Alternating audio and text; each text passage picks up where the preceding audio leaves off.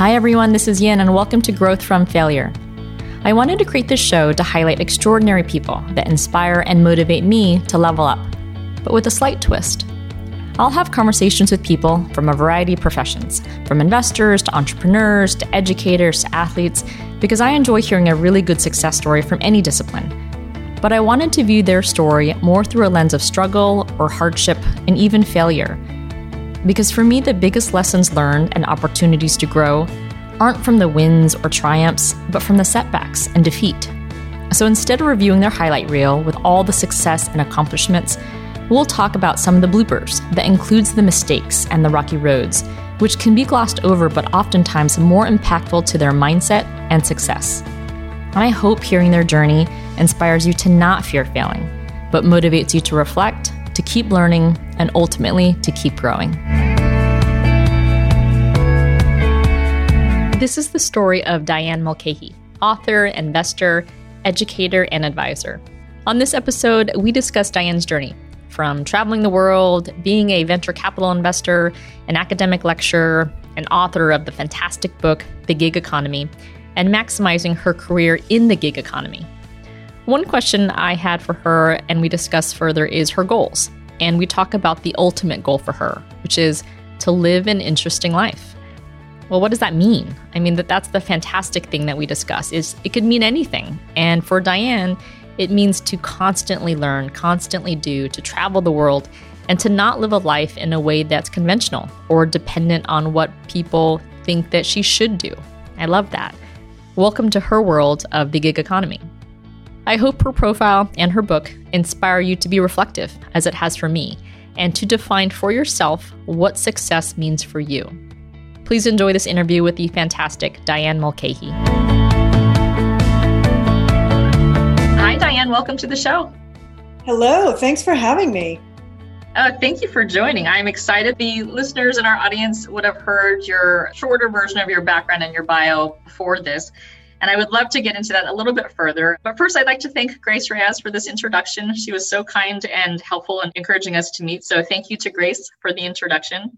You wrote a wonderful book that I just finished. Before we talk about the gig economy, can you rewind your highlight reel and talk about where you grew up? So I grew up outside of Boston in a town called Billerica. So I would say a fairly typical suburban upbringing, and really spent my whole childhood there. We never moved. We grew up in the same house, which my mother only sold about 2 years ago. So it was a very stable childhood. My parents were fairly typical. My dad worked at the phone company. He started working right after high school and worked his way up into management. And my mother was an executive assistant for her career. Did you have any early passions of being an entrepreneur or writing? I did have early passions around writing. I was one of those kids that was a huge reader. I would go to the library and come out with an enormous stack of books on a regular basis. And I also was really into art, and I took ballet lessons. I suppose that's pretty common for young girls. And I was always kind of a writer doodler when I was a kid. I had this journal which was called The Nothing Book, which somebody gave to me when I was in middle school. And basically it was a book with blank pages. And I would just open it up and I would write a poem, or I would write an essay or a short story. So I guess that was my first experience in terms of starting to write. Love that. And so fast forward a little bit, where did you go to college? How did you choose it? I went to Harvard undergrad. I grew up in Boston, so that was always the aspiration. And I remember when my parents would take us into the city on a Sunday, a little outing, a family outing to go do something fun, we would drive by Harvard along Memorial Drive, and I would look at it and think, I'm going to go there someday, without, of course, realizing anything about it. What did you study in undergrad? Well, I arrived at undergrad as a pre-med major. I had always wanted to be a doctor, and I was really interested in medicine. And I took my first pre-med bio class, and I thought, this is not for me. And I became a bio-psych major. So I was a psychology major but I focused on the brain and behavior and did biopsychology classes and worked in an animal lab over the summer. And then I transitioned to, I feel like college students always have multiple stories about what they ended up studying. But then in my sophomore year, I took my first economics class and life was never the same. And I switched to really focusing on the intersection between psychology and economics, which is now called behavioral economics, but at the time was psychological economics. And I did my junior paper on the stock market and how the behavior of large traders influenced the market. After undergrad, I went to a consulting firm. I thought it would be a great way to gain just a variety of work experiences. I think what's different is because of my interest in healthcare and medicine, I ended up going to a healthcare consulting firm. So I was able to work on only projects that were related to the healthcare industry and reforming the healthcare industry. So I really enjoyed that. It seems like you had an interest in all business, all markets, with economics, with healthcare and broader consulting, and then overlaid the psychology interest. And so what did you do after the healthcare consulting? I did an analyst role at a consulting firm for about 2.5 or 3 years. And then I went back to graduate school. So I went back to Harvard to the Kennedy School for a master in public policy. And I focused on healthcare, obviously. So I studied healthcare policy and then also studied public finance. That was the other area of focus. So I spent about a semester at the School of Public Health. And then the rest of the time I worked learning about more of the finance side of public policy. I had this idea when I went back to graduate school that, the reason I was going back was to really hone my quantitative skills, which I think I did do. I had looked at getting an MBA and decided not to do that because I felt like they were commoditized. And I just thought an MPP degree was more interesting. It's basically an MBA for people who want to be in the policy world. And I was always attracted to the idea of immersing myself in really big ideas.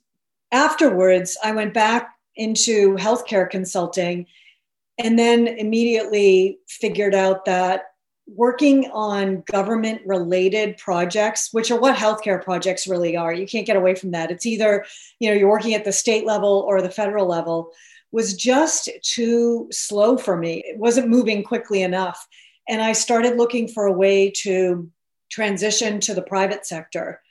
But I wanted to stay in healthcare. I still found the industry really interesting. So I found this position for an analyst at a venture capital firm in the healthcare practice of a venture capital firm. And I thought, well, that sounds interesting. So I called one of my friends who had gone to business school and I said, what's venture capital?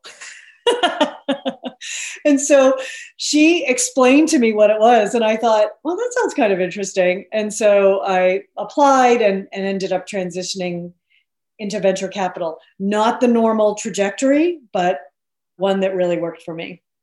Amazing. And so how long were you a venture capital investor? And then I know for a couple of years, you actually traveled the world. So I want to talk about that, if that happened around the same time. Yeah, I mean, I was a VC investor for almost a decade. So I worked at a couple of different places, but that ended up being something I was sustainably interested in. So I did that for a while. In terms of traveling, I took a year off during college to travel. At the time, I didn't really want to study abroad, but I wanted to go abroad. I grew up, I was fairly sheltered, grew up in the Boston area. I didn't travel a lot as a kid. I had never been overseas. And I really wanted to make that part of my college experience, but didn't want to go abroad and live in one place and study. So I took a year off and traveled all over Europe. It's kind of the quintessential, backpack around and find yourself kind of story. And then the second time, when I left my first VC role, my fiance, now husband, and I both quit our jobs and took a year off. And we traveled to Africa and Australia and Asia, places that we thought when you're building a career are really hard to get to in the normal 2 to 3 week vacation that people take. So we thought, well, we'll just take a year off. We'll travel all over. We'll get those locations out of the way. We'll do that now. and then go back and build our careers. And that's what we did. And we got married in the middle of it. I'm jealous. So you didn't have to honeymoon. That was like your annual whole process honeymoon. That was the honeymoon. Essentially, the honeymoon was the year off. Yes. Yeah. I love that. So you wrote a fantastic book, The Gig Economy, and I love the subtitle also, The Complete Guide to Getting Better Work, Taking More Time Off, and Financing the Life You Want. How did you start thinking about the gig economy, and what was the catalyst behind that? I really started thinking about the gig economy back when I had my first consulting job out of college. When I first started working, people were giving me advice and they were saying to me, the key to figuring out what you want to do with your career is when you're working, stop and look around and figure out whose job do you want? Like, which direction do you want to go in? And then point yourself in that direction. And in general, I think that's great advice. But what happened to me was when I got to this consulting firm, I looked around and I thought, I don't want any of those jobs. They just looked sort of terrible to me. People were working crazy hours. They worked all the time. And it just didn't seem that efficient or interesting. And I was also, after coming from a really rich, interesting college experience, I felt limited by the fact that I had to focus on only one thing. And I really only had time to do one thing. And I always imagined that I wanted to be able to build a professional life where I could pursue a variety of projects. And I had no clear vision about how to do that. I mean, I was in my first job out of college, but I'd say that the seed was planted in that first job.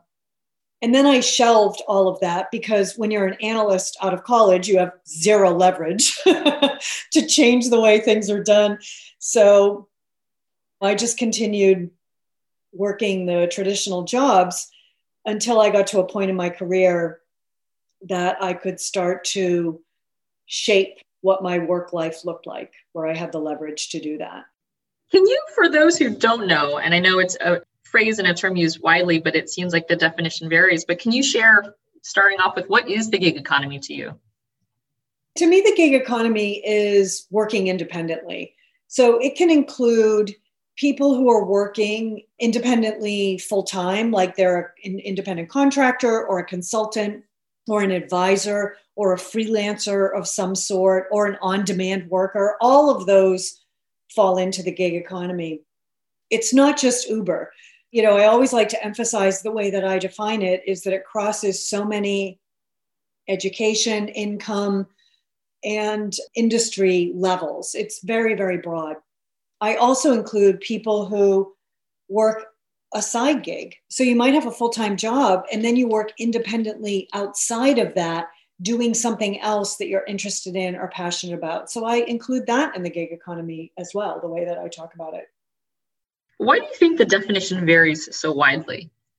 It varies widely because it's so new. People are really trying to get their hands around it. It's also continuously evolving. So I think what was most new when the gig economy term came into vogue, came into the mainstream, was the platforms. So I think people really focused on that. They focused on Uber, they focused on TaskRabbit and Upwork and Fiverr, because that was the new technologically advanced way of working. But working independently as somebody who is self-employed or working as an independent contractor has been around for a long time. And somebody who works that way is no different in many ways than someone who works on a platform. What are your thoughts on a job versus work? Well, my overarching thought is that work is the future, jobs are the past. I think increasingly we're going to see companies organize the work that they have to get done, not necessarily as a full-time job, but more as projects and tasks and assignments that people can do independently. So I think increasingly work is going to look a lot more fluid and dynamic and will be based on the actual work that needs to be done rather than trying to package it up, organize it, and fit it into a full-time job and then try to hire one person to do that. I think that's going to be increasingly outdated. Do you think there's any type of negative impact? So it sounds like your concept of work is accommodating and evolving, which is great, versus a job is just something in the past and very black and white in terms of structure and time and schedule and lack of flexibility. But do you think there's any negative impact? And what I mean by that is, at a job, you generally have an ecosystem that gives you feedback or reviews. And in this newer world of the gig economy, it's really something that you can set your own path and there's a lot of freedoms to it. But I'm thinking about it in the context of feedback and people and social dynamic. Do you think of there any negative consequences to that? Let's talk about a knowledge worker, somebody who's in marketing or finance or management consulting, and they go out on their own. I mean, that person still gets plenty of feedback because they're working on projects for clients that give them feedback by either continuing to work with them or not continuing to work with them. And in addition, giving them feedback while they're doing the project. When people hire independent workers, they are generally speaking incredibly focused on results. So they're hiring somebody to do a thing and they really care about what that thing is. So during the course of the project, all eyes are on the thing. They're on the results, the deliverable, the value. And there's a lot of attention paid to that and feedback given. I feel like in many ways, that's very different from a full-time job where you can really get away in many cases with falling short on expectations around delivering results, but maybe making up for it in terms of being politically savvy or being very well liked or playing some other important role in the company dynamics. So I think there's still feedback that independent workers get, no question. I also think the fact that an independent worker is constantly out in the marketplace, pitching, getting new projects, working for different clients, they really are much more up to speed on what the market is looking for, what the market expects, what the market demands, than somebody who has been working at the same company for a decade or even 5 years. That person is fairly insulated from the market because they only have to really worry about what does the company expect of me and what does the company need from me. So the feedback loop is much narrower and more specific. In terms of the social skills, I would argue that working independently and working in a full-time job is not materially different in the sense that for most projects that independent workers are going to be working on, they're interacting with people. They're part of some kind of project team. And so they're interacting with their clients, with the team while they're on the project. Most independent workers are running their own business, so they also build a team. It might not be a team of full-time employees, but they will be managing a part-time bookkeeper and a social media person and somebody who helps them out with marketing and business development. So even though they're working independently, they are still working with other people to help them run their business in most cases. Not in all cases, but in most cases. So there's still plenty of professional interactions with colleagues and social interactions that develop the same way as for an employee. COVID-19 has certainly brought on a lot of impacts, some negative, some positive in the sense of getting closer to family, having time, quality time with yourself in certain projects. But what do you think some of the implications are coming from that through the gig economy? What we've seen is so many layoffs, and people have, I think this pandemic has really driven home the true fact of our economy, which is that there is no job security at all. And so many people lost their jobs. They lost their single source of income and have turned to the gig economy as a safety net. I'm not saying it's comfortable or ideal, but they have been forced to start working independently and figuring out what they're going to do on their own to generate an income. And for many people, there's no turning back. They feel more secure with having diverse income streams, having multiple clients. They feel safer in that kind of environment and like being in control of their work life. So I think it's accelerated the number of people who are working in the gig economy, either on the side or as a full-time gig. And of course, as everybody's talking about, it has massively accelerated the movement towards remote work. One of the big barriers for companies in terms of hiring independent workers previously was that they felt uncomfortable having somebody that wasn't in the office, that they didn't have full control over. They couldn't tell them where they had to be and when. And so they preferred to work for employees that they could mandate had to come into the office and that they could see them all day. I think now every company has gotten used to managing people who are remote, working with people who are remote. They understand, what they do well, where they need to improve, what the benefits are, what they need to watch for. And I think going forward for most companies, their talent pool and where they look to find talent will be much broader. Remote work is here, it's here to stay. And I think that makes it much easier for people to work independently because it only widens your pool of opportunities. I mean, if I'm sitting here in Boston, if every tech company in San Francisco says that people can work remotely from wherever they want, I'm as equal a candidate to work there as somebody who's in the Bay Area. That's an incredible shift in the labor market. It's really exciting in my view.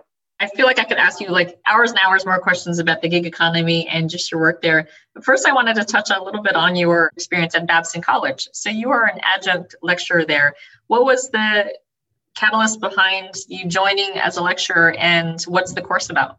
When I moved back to Boston, I had in my head that I wanted to start teaching. I've always really enjoyed academia. I feel very much at home at a university.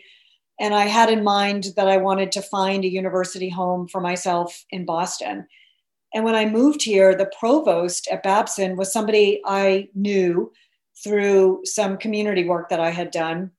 And she said, "Oh, well, you're back. Please come to Babson." And I went out and met with her. And she immediately started inviting me to become involved in speaking on panels and judging business plan competitions, just participating in campus life. And then when I indicated an interest in teaching, they said, "Well, we want you to teach here." And I started by teaching in the MBA program in the entrepreneurship division, teaching core courses, so the ones that already had a syllabus, everybody had to take them. That was often where new adjunct lecturers started teaching. And after I did that for a couple of years, I created this course on the gig economy and started offering it as an experimental course. And then after it was offered a few times and was successful, it became a permanent elective. That's fantastic. And how long have you been a lecturer there? Gosh, I've been there about 9 years. I usually ask this at the very end if we haven't covered it, and we haven't. The name of the show is Growth from Failure. And usually at this point, a lot of my guests would have talked about some struggle or adversity or hardship and even failure that they've come across. And your story seems so expansive in the sense of you really wanted to try different things and learn different things and experiment with different disciplines, whether it's psychology or healthcare within venture capital or within consulting. What have you struggled at? What have some of the things that you can share from that perspective? That's a great insight. I do have a wide variety of interests and I'm always trying new things. I think there are two areas I can point to. One is not so much failure, but I think there's a lot of fear and risk associated with taking big leaps and pursuing stretch goals. And when I took a year off and traveled around the world, that was, I know it sounds kind of luxurious and amazing, but it was also a real growth opportunity for me, somebody who had never left the country and was going off for a year to be in all these new environments that I had never been in and had no skills to kind of cope with. I think those kinds of experiences really help us stretch and grow. And they certainly did for me. And it was not without fear. And it was not without feeling like I was taking a huge risk. And it wasn't without, things going wrong. And I have plenty of stories I can talk about there. Nothing terrible happened. It was a good experience. But I think growth can come from really positive events that we set out to accomplish. So I always like to point that out. It doesn't always have to be something that happened to us or something that was terrible. It can be a situation that we create to open up opportunities for our own growth. So that's one thing. I think in terms of failure and hardship, I think it's important to acknowledge that when you work independently, you are constantly pitching, you're constantly hustling, you're constantly putting yourself out in the world, pursuing new opportunities. And the consequence of doing that is constant rejection. It's unavoidable. And when I talk to people who move from being a full-time employee to working independently, oftentimes the ones that want to go back to being a full-time employee cite that as the reason why. It's a very difficult situation to put yourself in a position where you are constantly pitching for opportunities, being judged by somebody else, and then being accepted or rejected on an ongoing basis. I mean, when you change jobs every 4 or 5 years, that's painful, but at least you have a breather in between. When you work independently, you really don't. And I think that has really, I've had to learn how to cope with that. And that's been a big growth opportunity. I actually have a writer friend, and she has a really healthy way of looking at that. She, at the beginning of the year, sets out a goal for the number of rejections that she wants to get. So like this year was the year of 100 rejections. And what I love about that, which I've sort of embraced mentally myself, is that it acknowledges that this is a numbers game. You're not going to get every opportunity, even if you're super qualified. Everybody has different agendas. Everybody has different things going on in the background that you can't see. Having the best qualifications doesn't always mean you're going to win. There might be other factors at play that you have no idea what they are. And you just can't take it personally. You have to just keep focused on your own goals and just getting back up at the plate and taking the next swing. There's just no way around it. So as somebody who was shy and introverted and very achievement oriented, those were hard lessons to learn. But I feel like that framework has been really helpful for me in terms of normalizing rejection and failure in my day-to-day life.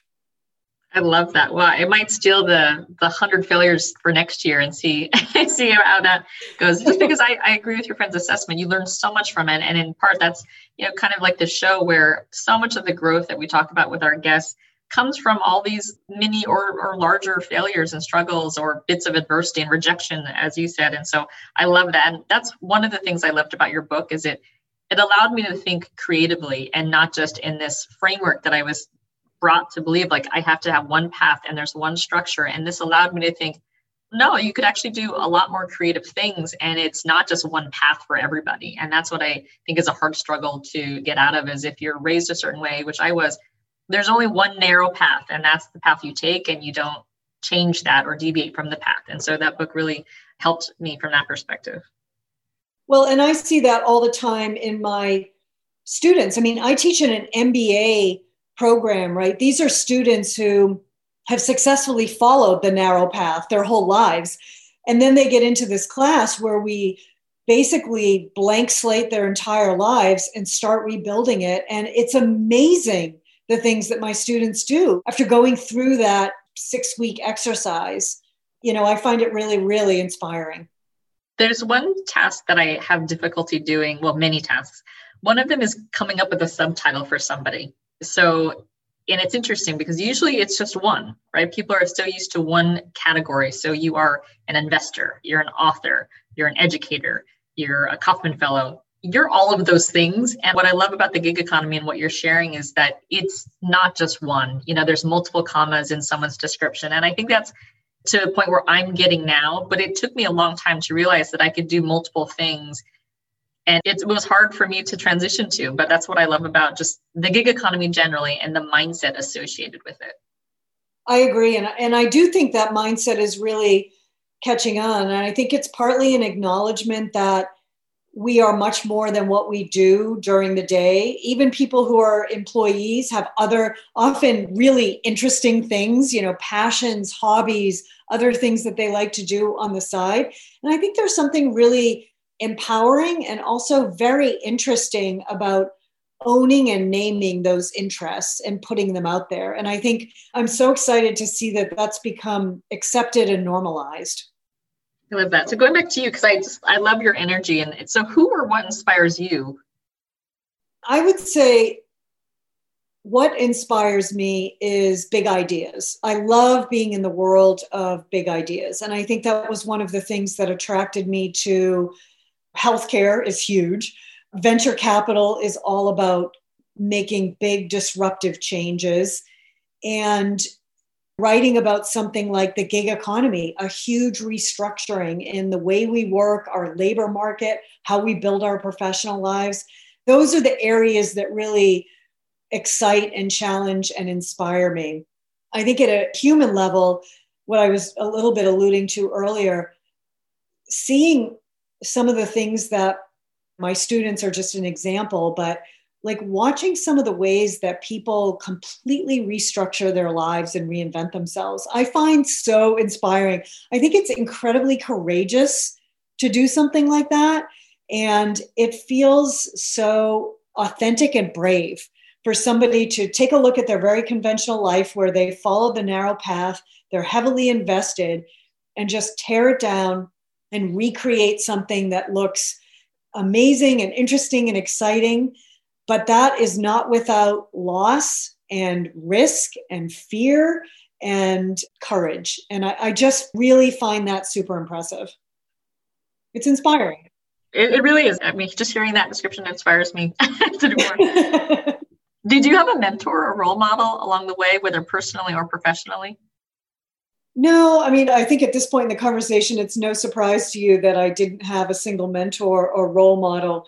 But what I am always doing is kind of scanning the horizon and looking for people that I think are doing really interesting things or things I haven't thought of. For example, the idea of teaching, of becoming an adjunct lecturer, I got from a neighbor of mine. When I moved to Boston, my neighbor across the street was an adjunct lecturer at MIT. And he used to regale us of all these stories about how he would go guest lecture at the Sorbonne in Paris for their J term, or he would go guest lecture at these interesting universities. And I thought, I want to do that. I want to go to Paris for a semester, and I want to be able to travel places and bring myself to a university and have an immediate intellectual home and community of people. I want access to that. And that was the inspiration for me pursuing an adjunct lecturer role, was to put myself in that ecosystem and be able to access opportunities like that. So I'm always looking around for people who are doing things where I think I want to do that. I love that. And your book had a lot of inspirational stories like that and tips. And that was the best part of the book, is it wasn't just sharing how you did it, but it was more of a guide, which I really enjoyed. What are you most proud of so far? The unconventional things I've done. I'm really proud of the time I've taken off.